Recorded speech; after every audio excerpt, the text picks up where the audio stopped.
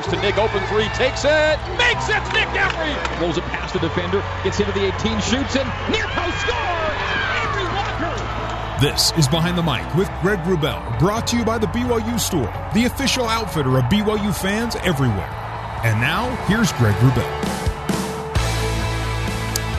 Good evening, Cougar Nation, and from Studio 2 in the BYU Broadcasting Building on the Brigham Young University campus in Provo, Utah. Welcome to another edition of Behind the Mic with Greg Wrubell. Cougar football training camp continuing as the season opener at Arizona is now just a week and a half away.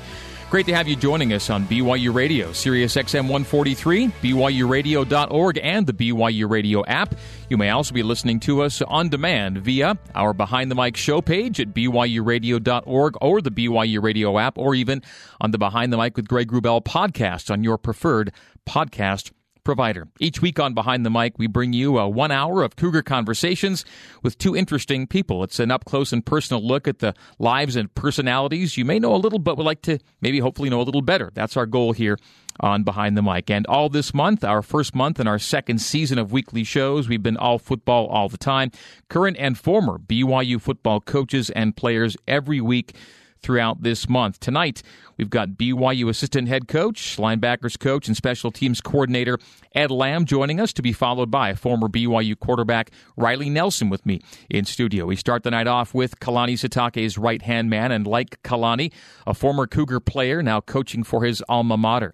Ed Lamb suited up for both the Ricks College and BYU in the mid-90s. He was a defensive lineman on the winningest single-season BYU football team in Cougar history, the 14-1 squad from 1996. He began his coaching career immediately thereafter, starting with a small school in Southern California, University of Redlands, where he earned a master's degree while working with the D-line and eventually coordinating the Bulldogs defense, which he did until coming back to BYU to help coach the linebackers as a grad assistant coach during the 2001 season under new head coach then Gary Croton. He was then off to Idaho, followed by a stint at San Diego. Then his first head coaching job at Southern Utah, where he worked with some of the coaches who are now part of the current staff at BYU. During his days in Cedar City, Coach Lamb led a T-Bird resurgence that resulted in conference championships and FCS playoff appearances. Following 8 seasons at Southern Utah, Ed once again returned to Provo, serving as new head coach Kalani Sitake's assistant and special teams coordinator, along with both safeties and now linebackers coach. It is a pleasure to welcome Coach Ed Lamb behind the mic. Hello, Ed. Pleasure to be here. Thanks, Greg. So what brought a California kid to the Intermountain West to play football?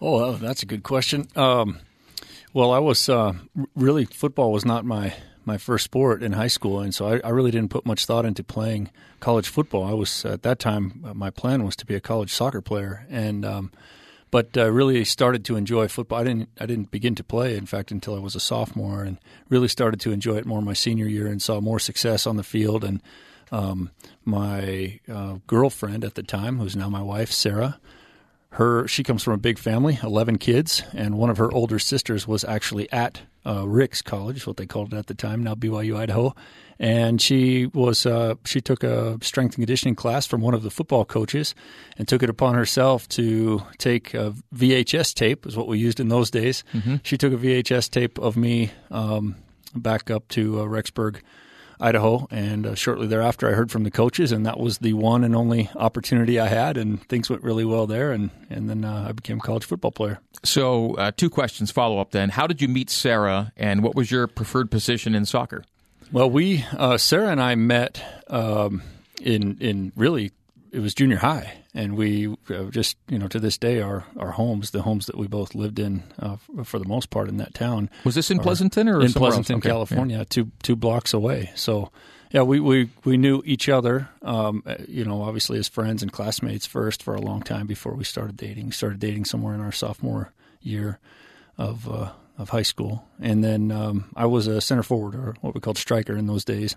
Was her family an LDS family, by the way? Yes, they are. Yeah, okay. Yeah, very, very much so. And so, that was I think a big breakthrough for me. Being non-member, I really didn't understand what their family was all about from a religious standpoint. They didn't necessarily, share that with me with any kind of agenda. And then all of a sudden, I find myself at Ricks College, no shorts, and got a shave, and just completely different environment. So, of course, Rick's and BYU owned, operated by the LDS Church. You're not a member of the faith, but clearly the environment, standards, everything else associated are good fits for you in your life. It really is, yeah. I mean, the what we call here every day the honor code, but I think more church-wide, it's, the gospel or the standards of the church. I mean, those fit my lifestyle really well. It's the way that I want to be, the way that I want to raise my kids. And then, I get the question, as you can imagine, I get the question all the time, well, why not just get baptized? And, I think that's just an ongoing thing for me. But, I do enjoy going to church. I enjoy exploring that. I take it very seriously, and I want to do it,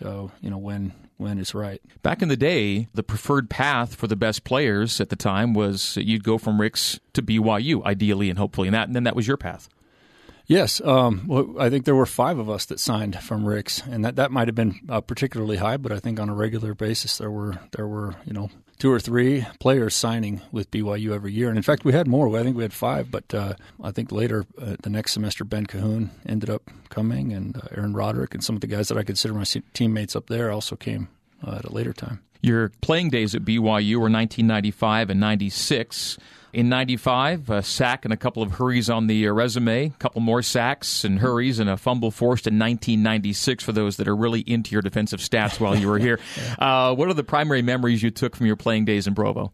Well, as the stats would indicate, I was not, we had some All-Americans and NFL players on that team, and I was not one of those. In fact, I just had to work incredibly hard to get on the field, to earn a few starts. I think I got a handful of starts, maybe 5 or 6 starts. I started about every other game in my recollection, and we had a pretty good rotation going there on the defensive line. But it was for me the first time in team sports in my life where I had to play a supporting role, and I think that just taught me a lot about how to enjoy a sport for more than being the star player or the player that's expected to make all the plays. In 1996, it was a 14-1 season.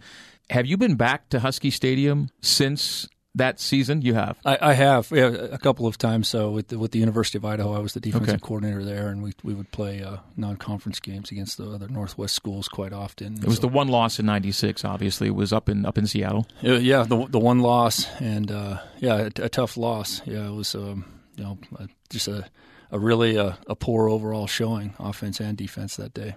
In 1995, back one season, it was a 7-4 year. And of course, nowadays, 7-4 means you're bowling. At that time, I remember we went down to Fresno. I think finished the season. Sark went like 21 for 24, some silly thing. And we played really well, beat Fresno State, got a 7th win, and it didn't mean anything because we weren't going to a bowl game. That's right, yeah. And that ended a long streak for Lavelle. It sure did, and was an embarrassment for us all, and just felt like we let the program down and let coach down. And at that time, and I believe it's still the same, I'm not in the shoes of the current recruits, but I think at that time, if you chose BYU, you did it with a real knowledge of what was expected and the success that was on the line every year. And then we were responsible for that success. And so to not make a bowl game in that year was an embarrassment, but something that we eventually just looked at head on, took it on head on, and led to a great off season and a great season the next year. Yeah, from one extreme to the other, ending a bowl streak in 95 to then going to a New Year's Day bowl, Cotton Bowl 96. Yeah, and even I can remember Coach Ramage, the defensive line coach at the time. We were going through our walkthrough the day before the game at the stadium at the Cotton Bowl, and I don't remember just having a sense for how big of a deal it was. We're just kind of, I think, in the moment and who's the next opponent and where's the game, and get on the bus and the bus takes you wherever you're supposed to go. And But Coach Ramage was very emotional and was thankful to got the defensive line together and talked to the defensive line about how special it was for him to coach in a New Year's Day bowl game. And only when he said that did I start to think about all the years growing up and sitting around watching New Year's Day bowl games and the fact that it was special and different and unique of other bowl games. So the Cotton Bowl ended your playing career on that New Year's Day in 1997, and you're now into your third decade. You don't look old enough to be into the third decade of something, but you're into your third decade of coaching now because your coaching career began like right away. You left college, and then the next season, 97, there you are at Redlands, and you're into the profession. A funny story about that. So I did. I when we landed the plane from the Cotton Bowl, my truck was already packed, and I took off that night. I didn't sleep, and I went directly to my first job, and I felt like the most privileged person in the world to be a college football coach at the University of Redlands. And just a couple of short weeks later, there was a coaching convention or clinic. I think it was a clinic in Southern California, and Coach Norm Chow was speaking. And so I was at his speech, of course, and couldn't wait after to say, "Hey, Coach," and I was proudly wearing my polo shirt, my Redlands polo coaching shirt, and I went up to him after and said, "Hey, Coach, how's it going?" And he said, "What are you doing here? How'd you get in here?" And he had no idea that that I wasn't still on campus and still on the team and all that stuff. It was just kind of a funny moment. Not too many college players have a job lined up right after their last day of playing. Yeah, I always knew I wanted to be well, not always. That's not a fair way to say it. But at some point, I can remember, really looking up to my youth coaches in baseball and soccer. And then when I started playing football, and they were transformative for me. My dad was my coach when I was in the really younger sports, and I always thought a lot of coaches and wanted to be a coach. And then that transitioned to football. And when it became clear that I was not going to be a NFL draft choice, then I really worked hard to get a coaching opportunity. You were on the ladder at that point, Redlands to Idaho to USD to SUU. What have you hoped to accomplish each time you make a move? Oh, that's a really good question because I think for a lot of years I was chasing a career for myself and my family. It's tough to earn a living as a college football coach, and I took it very serious to be as successful as I could. But I can remember in 2014 as a head coach, we had a really poor year by Southern Utah standards, and everything changed for me in that moment because for the first time I looked at the players as a head coach and realized that every player's bad experience that year in losing when we expected to win was on me, that I had a share in every one of those, and that's much different than a position coach or a coordinator. And it changed to this day. The most important thing for me, and I think about it every day, and I pray about it every morning, I want to be the very best coach that I can be for those young men. As much as you may get asked about the LDS Church, you may also get asked as frequently about coaching with Jim Harbaugh in San Diego. Yeah. One of your stops was USD. You had time with him, and of course he's one of the biggest names in the game. How do you look back on your time there? Do you still associate, and what did you take from your days in San Diego? Oh, cherish it. We could talk for a long time about the things that I learned from Coach Harbaugh and then from the staff he put together. David Shaw was on that staff, Johnny Morton, Lance Anderson's the defensive coordinator now at Stanford, Tim Drevno, offensive coordinator at Michigan. There's just there were and the guy who was most formative for me was Dave Adolph, who was a 30-year defensive coordinator in the National Football League, and he completely formed all of the my current convictions about defense. He's the one that really introduced those to me. Jim was magical with the players. He could literally wake up straight from bed, drive to the facility, and motivate a whole team to practice, play hard. I mean, it's just he ate, drank, and slept and performed football coaching every minute of the day. He used to say, "My goals are to be a football coach and then die." It's a pretty short bucket list there. That's right. Yeah. From San Diego, it was off to Southern Utah, and 8 years there led to another return to BYU. When we come back from this break, Coach Lamb again comes back to Provo. We'll talk about coaching alongside Kalani Sitake, family life, and his hopes for the 2018 season. When we return to more Behind the Mic with Greg Wrubell, we are brought to you by the BYU Store, the official outfitter of BYU fans everywhere. More with Coach Ed Lamb right after this.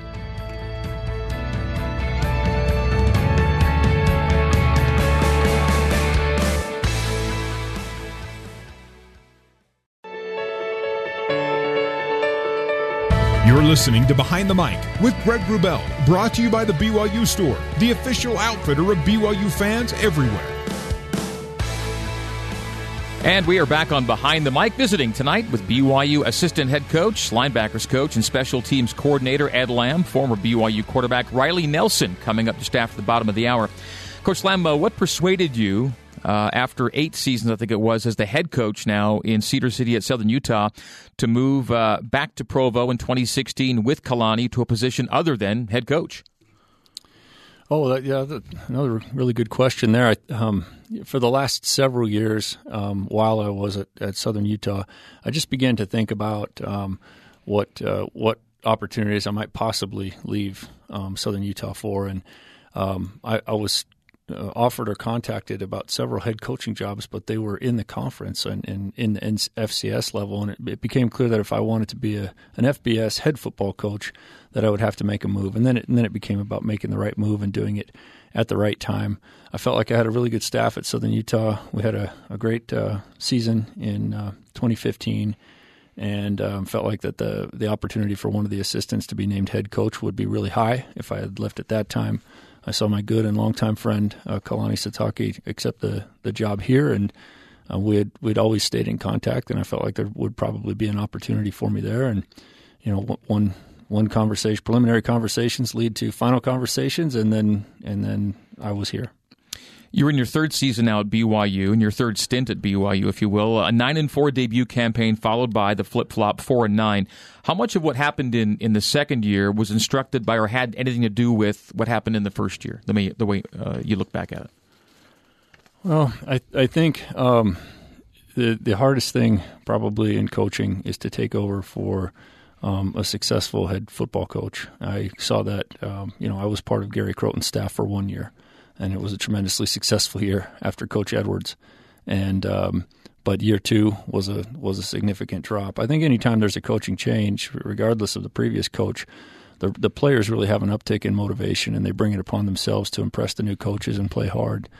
Year two, the coach really stands on his own. I think that's where the real challenge comes in, especially when you take over for a coach who has been very successful, because no longer is it about impressing the new coach, but the new coach is the players are performing according to the standards we've set and the how well we coach them. And by all accounts, we failed. We failed as a group.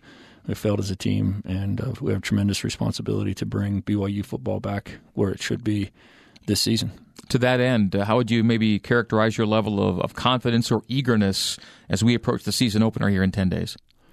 My confidence is always high, and so at the end of a poor season, I can only look back and say I was overconfident, because I'm always confident in the players. We put in too much time every off season and every week of preparation, every opponent that we play. I mean, it might sound absurd now, but if the Baltimore Ravens were actually on our schedule and I spent a week preparing to beat them and preparing our guys to be as good as they can be, I would be very confident about our chances. And so I'm not the guy to ask about confidence.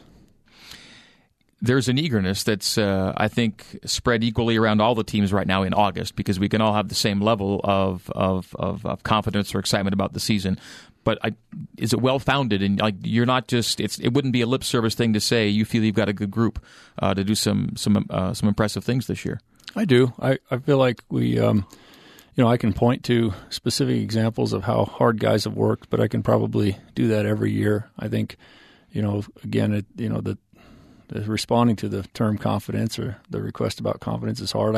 I could definitely be critical about what I feel like are going to be our challenges this year, where we need to make big improvements from where we sit right now, 3-4 practices into training camp, and where we need to be by game one. I could speak to those things, but I'm confident that we'll get there, and I'm behind our boys, and our boys are ready to go in my mind. Ed, you're known as a coach with a knack for spotting talent, and particularly professional talent, or the ability to develop talent to that level. As you look back over either guys you've been able to coach or bring into your programs, what are boxes that you see that you seem to think all those guys check pretty consistently? Yeah, I appreciate that. People have said that. I always hear it a little bit different in my mind when people say, "Gosh, you've really had a knack for putting guys in the NFL or recognizing and developing NFL talent," because really those were a small number compared to the number of players that I've recruited over the years. And if we just take the Southern Utah sample, I think the coaches in that league know that at Southern Utah we were able to take players who were really not recruited by anyone else, because Southern Utah doesn't have much to offer in the ways of facilities, resources, a winning tradition, etc. But we were very successful, especially within our conferences, the Great West Conference and the Big Sky Conference. And we did it by developing everyone, not just those with NFL measurables. I'm enamored with speed. I'm enamored with height and length, and that I think some of those guys developed in a special way, as much to their credit as anything we coaches did. But I think no matter what we're looking at, the head coach is in charge of every aspect of the program: recruiting, meal planning, scheduling, practice planning, teaching, the way the coaches teach, and at every turn, I always look first at player development. How can we best develop this player, regardless of whether he has NFL potential or not? Well, on a personal note, you're the head of a family of 6. You have a son and 3 daughters. I have a son and 3 daughters. You have a son on the autism spectrum. We have a son on the spectrum. And the word spectrum is pretty appropriate, I think, because no 2 children with that particular diagnosis of autism find themselves at the exact same spot on that wide spectrum. My son's challenges, our son's challenges vary from your son's challenges. The one commonality that parents can always relate to, though, is that raising someone on the spectrum, society's conventional rules for communication or sociality don't really apply, and not everyone's going to understand how you and your family operate in that setting. Yeah, you said that so well, Greg. If there's one thing I've learned about the autism spectrum, it's that I don't know anything. And as soon as I make judgments about other kids at my son's school or my son for that matter, then I'm corrected just through life experience, and it's an incredible challenge, and probably the thing that someday if I can have a voice and a platform to educate others. Number one, I need to educate myself better, but I would just say that if people could possibly recognize who these kids are and understand in any way what the parents are going through, it can be a real challenge. And then I know you feel the same way as like all these challenges, all these embarrassing moments at the grocery store, et cetera, or anywhere else, and then if somebody gave me an opportunity to push a button and change it, I wouldn't change it. It's my life, it's my reality, it's my son, and I wouldn't change it. You may or may not feel the same way. You don't think long term. You think day to day, week to week, and I refuse to project what life might be like with Regan in 5 years or 10 years, but I do always believe this one thing. If it means he's still under my roof or under our roof living with us and we're making him as happy as we can possibly be, then so be it. Whatever it's going to take to put him in a place that he needs to be, I don't care how long it is. And again, I don't even want to project because we'll just take it day by day and see how it goes. So true. We learned that so fast, right? I mean, when I first started to figure out that my son was different, my first instinct was to just gather all the literature I could, and I was going to fix him. I was going to coach him up. I was going to coach him to be normal and be a great student athlete and all that stuff. And then, so quickly, I was humbled to learn that he's not. And the way I define it right now is he's not special in that he can't do things. He's just different, and I need to appreciate him for who he is, and I'm still learning. Well, I know you appreciate him and his gifts deeply, as you do your wife and daughters. We've talked about Sarah. We'll just give Sarah credit once again, and maybe we could just name your other kids individually and give them a little recognition, then we'll wrap it up. Sure, thanks. Yeah, it's a good thing our Edward was born last, because he has tremendous help from older sister Anna, who's 19 now, and has got her papers in, and she'll be called on a mission here in the next probably 10 days, and really excited about that in her life. And daughter Amelia, who's just a couple of weeks away from turning 15, is on the Timpview High School soccer team this year. Just found out last week that she made the team. That's Congrats. Really exciting. That's awesome. Yes. And then my youngest daughter Summer she's 9 years old and she's a dancer. Actually born on the same day as her best friend Sadie Sitake, Coach Sitake's daughter, and they dance together nonstop at the studio, outside the studio, at home, everywhere they can find, and so dancing is her thing. Well, Ed, we'll talk a lot more as the season goes along with our weekly visits, or almost weekly visits on the Coordinator's Corner. That'll be fun. I always enjoy talking with you on a little more of an X and O's platform, but it's been good to chat with you and learn more about your life today. I hope our listeners appreciated it equally, and thanks again. Thank you, Greg. All right, that's Coach Ed Lamb. Coming up after the break, I visit with former BYU quarterback Riley Nelson in our Catching Up with the Cougar segment of the show, brought to you by BYU alumni. This is Behind the Mic with Greg Wrubell. Stay with us.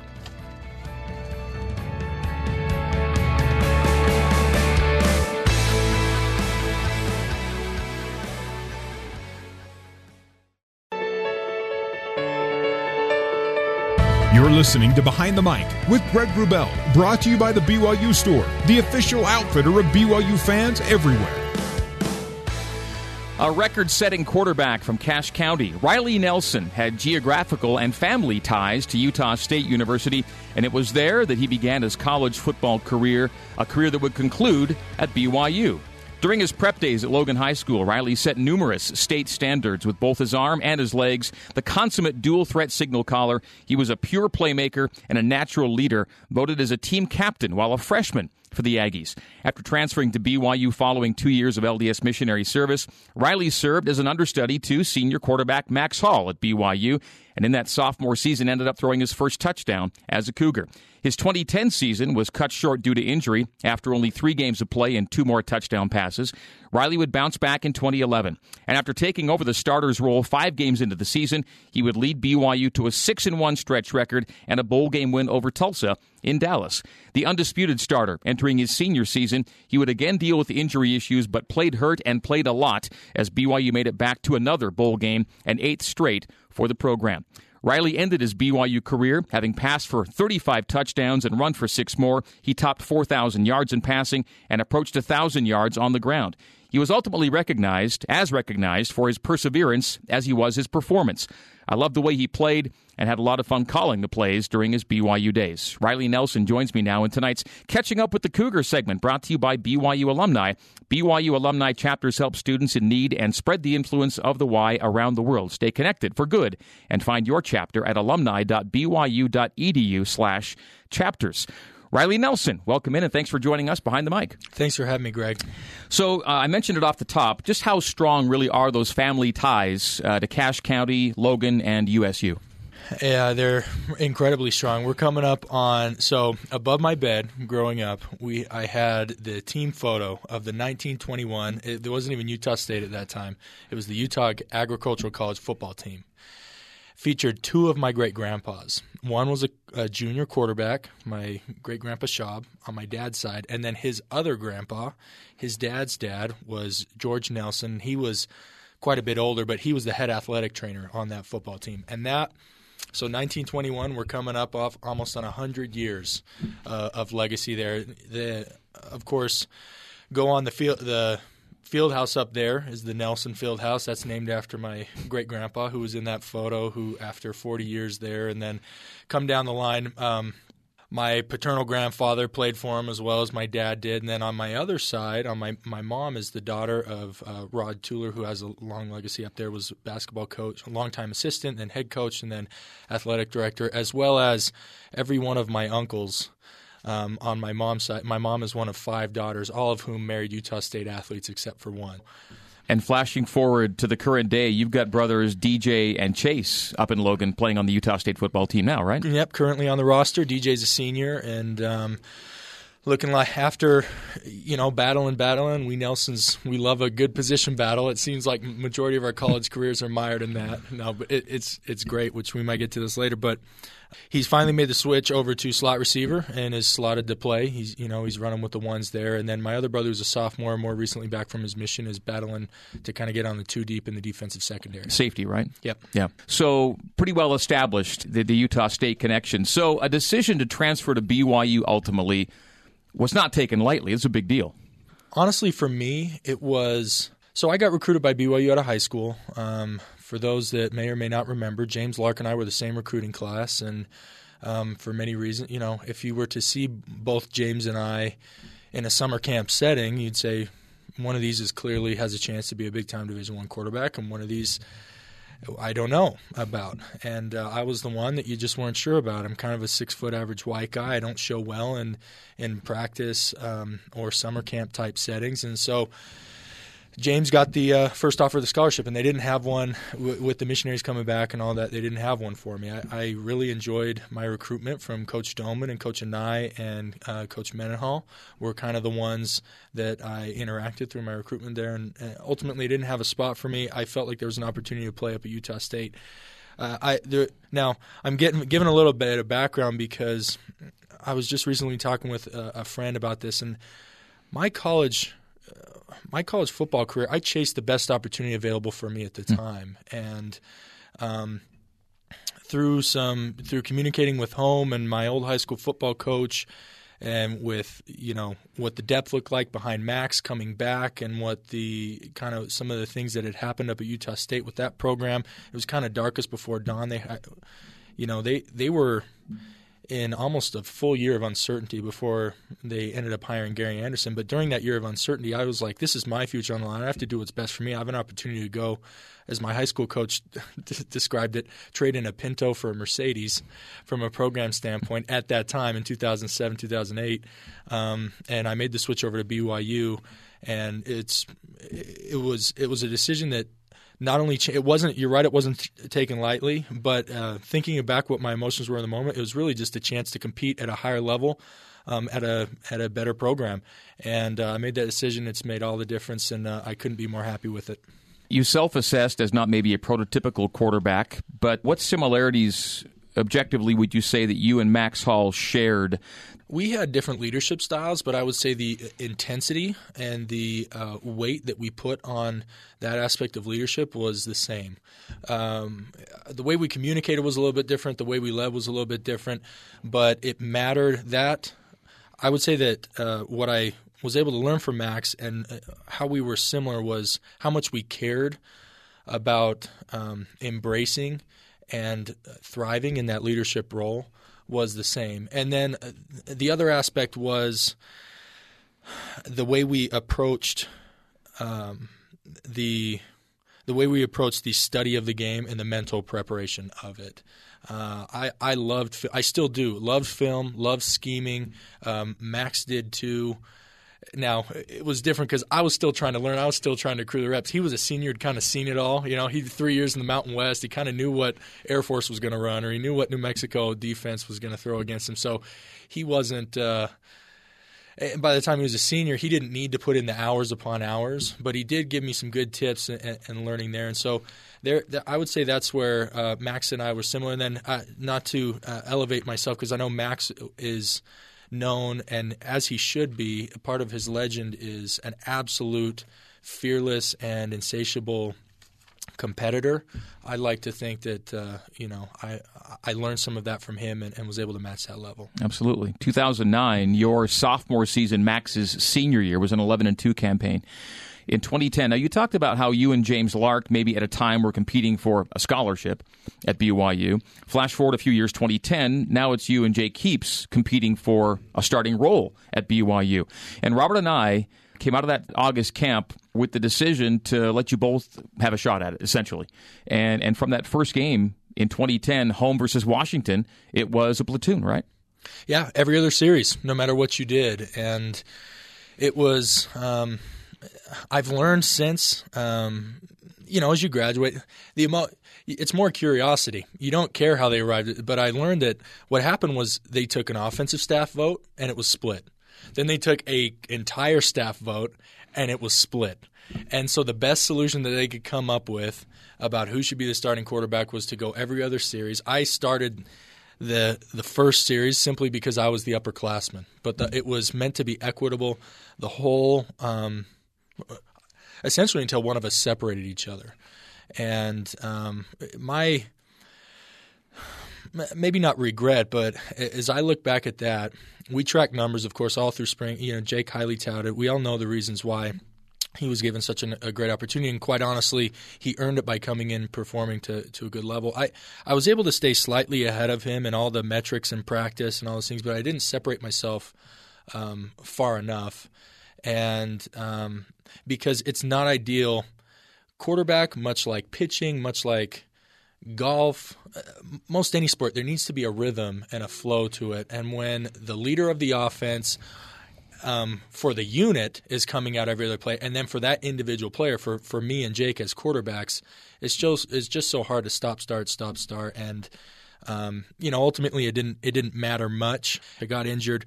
Jake took over, but fall of 2010, spring into next of 2011, that kind of 12 months was as formative, and I draw on that experience as much when facing challenges outside in real life than any other. So as tough as it was to maybe go through, and maybe it didn't put the program in the best chance to win as many games as we could have. For me personally, it was an amazing experience that I wouldn't trade for anything. As Jake did finish out the season as the starter following your injury in 2010, he was the incumbent in 2011. So 2011 season starts.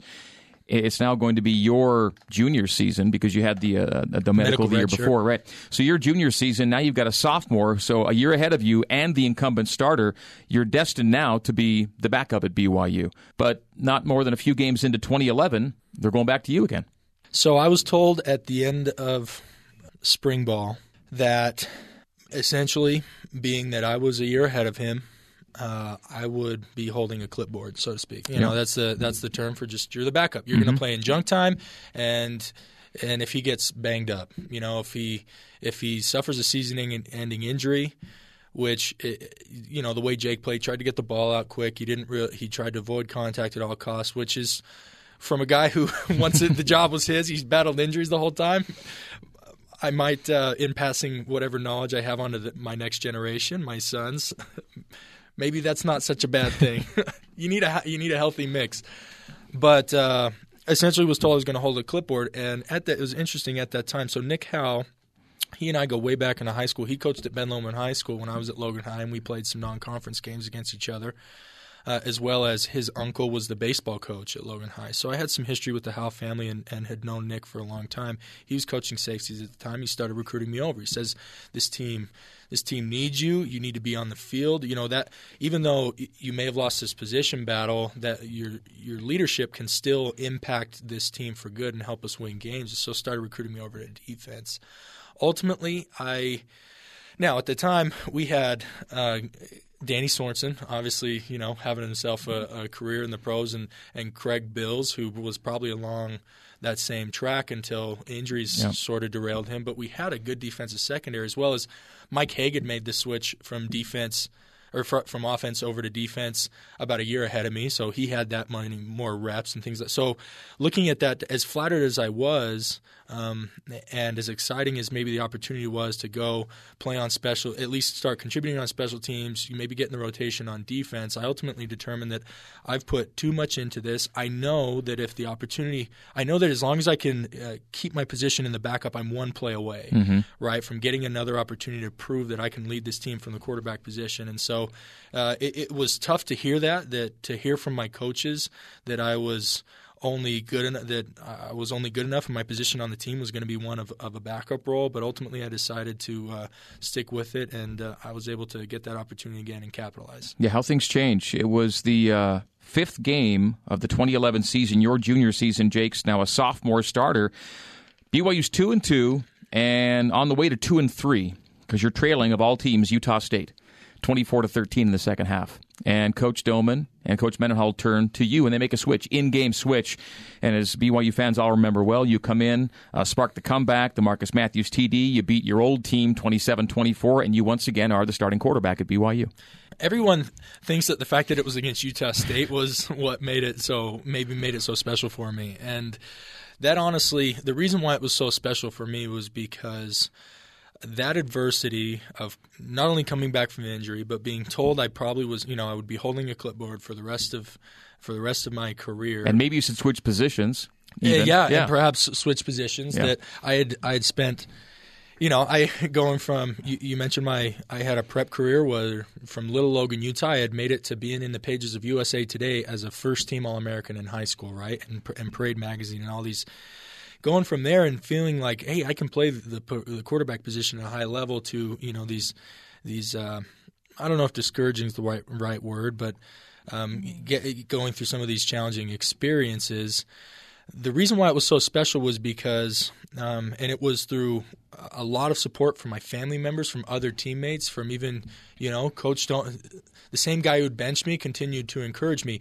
Other alumni that had reached out, having talks with Coach Mendenhall, I rededicated myself. I worked harder than I had ever worked. I continued to believe there was a kind of a concept that I don't know where I got it from, but in the inevitability of your success.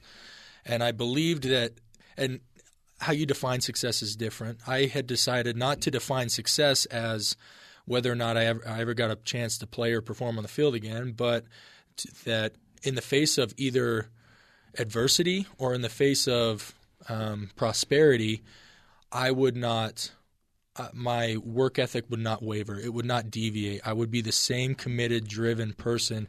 And so to get that opportunity and to have it work out, a lot of things had to go right in that game, and they all did. And for that to happen was more the validation and culmination of a lot of hard work and blood, sweat, and tears than it was getting back at any other program or stealing my job back from Jake Heaps or anything like it. It didn't have anything to do with that. It was just that I had quietly put in so much dedication, and to be able to have a moment to have some of that validated is something that I'll treasure for the rest of my life. So now as the starter in 2011, Riley Nelson helped lead BYU to what is currently today its last double-digit win season, 10-3 back in 2011. You were injured late in the season versus Idaho, actually missed the New Mexico State game, came back, though, and really the last two games of that season were two of your best games, I think we'd say, at Hawaii. Just tremendous statistical game there to finish the regular season. And then the way the bowl game ended in beating Tulsa in remarkable fashion. What a great way to finish off the 2011 campaign for you. It was fantastic. And they, on BYU TV, they replay that Armed Forces Bowl game every so often. And I just caught one recently in the last couple months. And the Red Alert game. Yeah, the Red Alert game. That's something that we had that I come off the sideline and we had just won the game, and Coach Mendenhall waves me over, and I'm thinking he's going to give me, a pat on the butt and a nice job. And he says, "You're darn lucky that worked." Because from the sideline, they were saying, "Clock it." We had, we had called Red Alert, and so Clock it was one hand, Red Alert was two hands. And I said, "What the heck? Let's do this." And it ended up working out. So you and Cody dodged the bullet there. Yep. And that was, a connection that carried over into the next year. And fortunate enough to be surrounded by many great players on that 2011 team. Really appreciated, that next year, and we'll probably discuss this, but we were a little bit thin on the depth at O-line, and we experienced some injuries there, and it made it tough on me also being injured that next year. But really appreciate that group of guys. Not a lot of them are heralded. Not a lot of their names kind of go down in the memories of a lot of BYU fans. But as a unit, we were as hard. I had as much fun playing with those guys because they were as hardworking and as dedicated as any unit that I've been involved with. Well, Riley is right. So we are going to talk about that 2012 season coming up next. Let's take a break. This is Behind the Mic with Greg Wrubell, brought to you by the BYU Store, the official outfitter of BYU fans everywhere. Chatting with Riley Nelson, we'll hit that 2012 season and bring it to the current days with former BYU quarterback Riley Nelson. Back with him after this.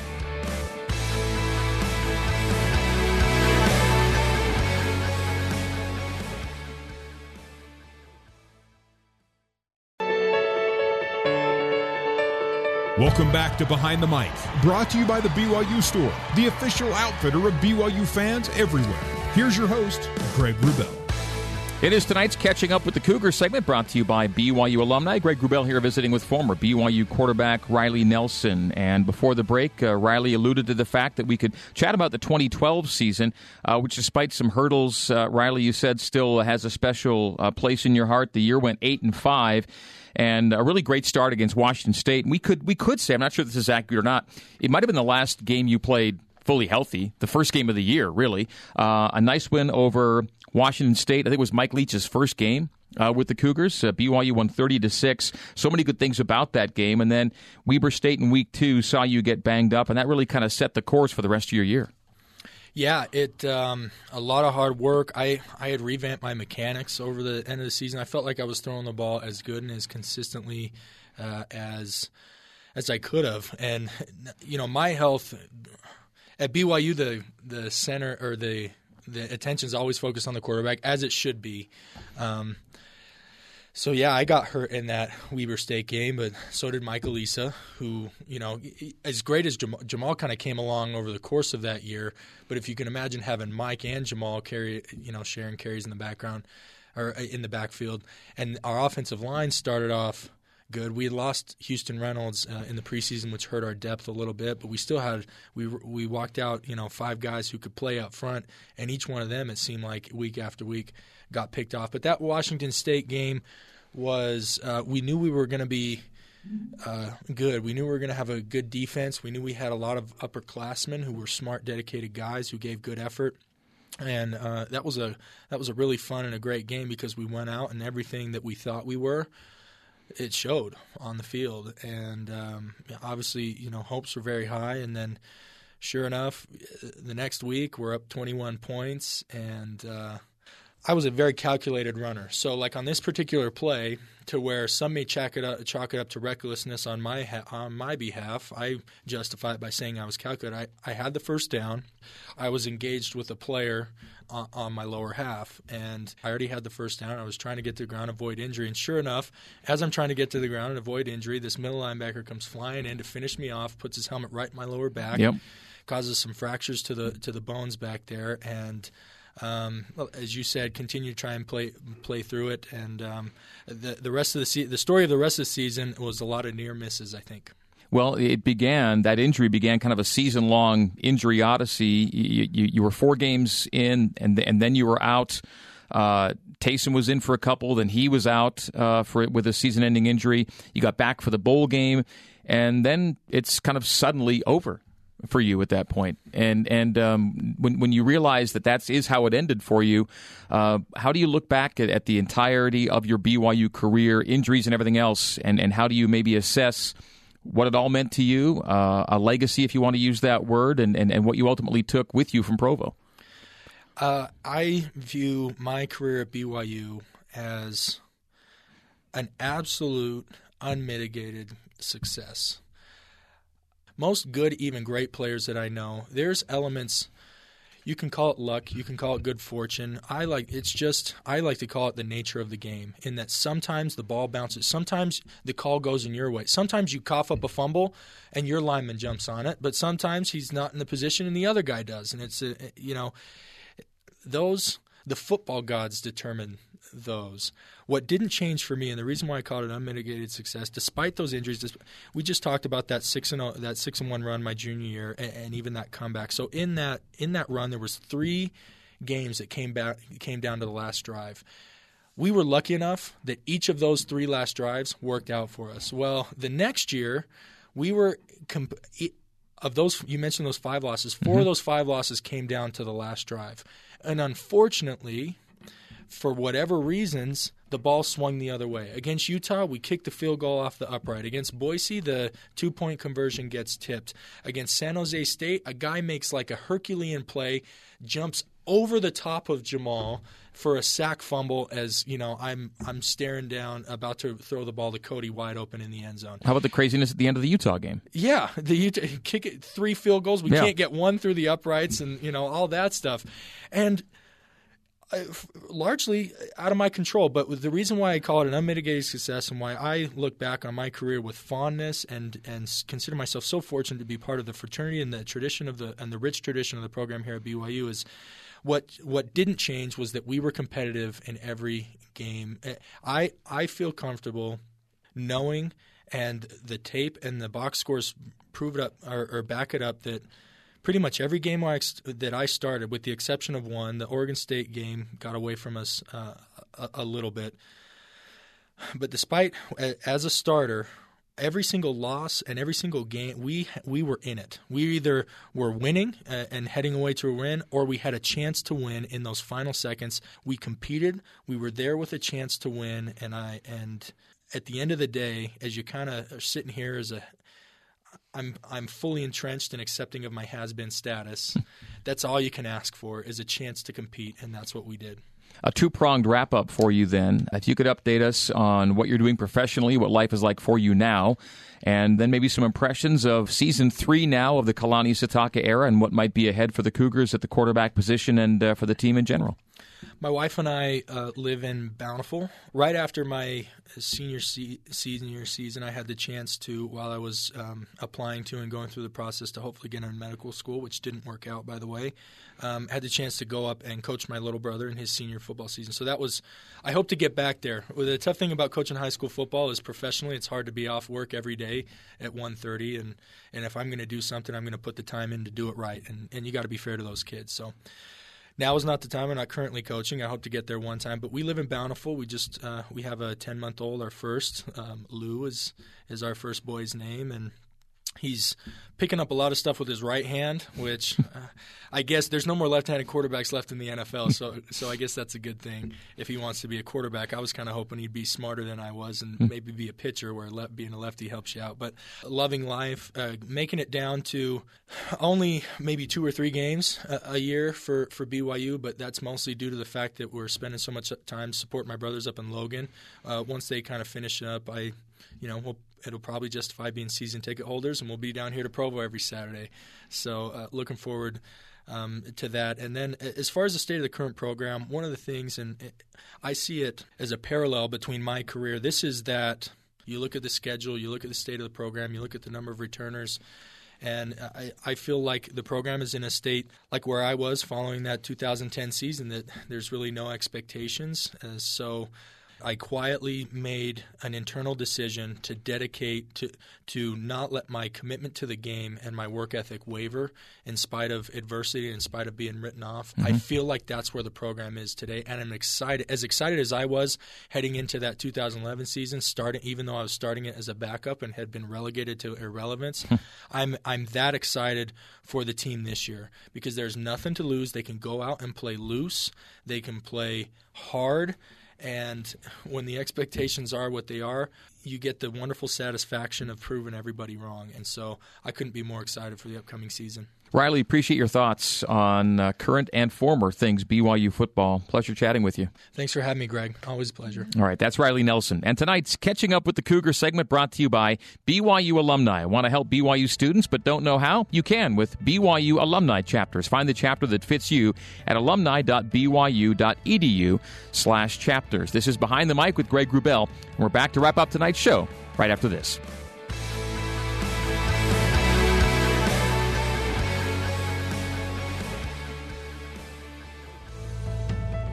Cougar Nation, that will do it for another edition of Behind the Mic with Greg Wrubell, brought to you by the BYU Store, the official outfitter of BYU fans everywhere. My thanks to this evening's guests, BYU Special Teams Coordinator, linebackers coach, and assistant head coach Ed Lamb, and former BYU quarterback Riley Nelson.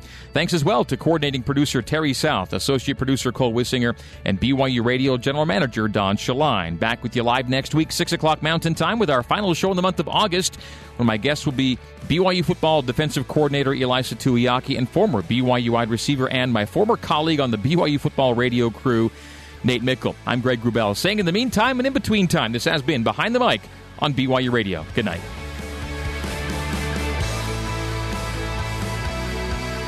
You have been listening to Behind the Mic with the voice of the Cougars, Greg Wrubell. Brought to you by the BYU Store, the official outfitter of BYU fans everywhere. Listen to the podcast at BYURadio.org.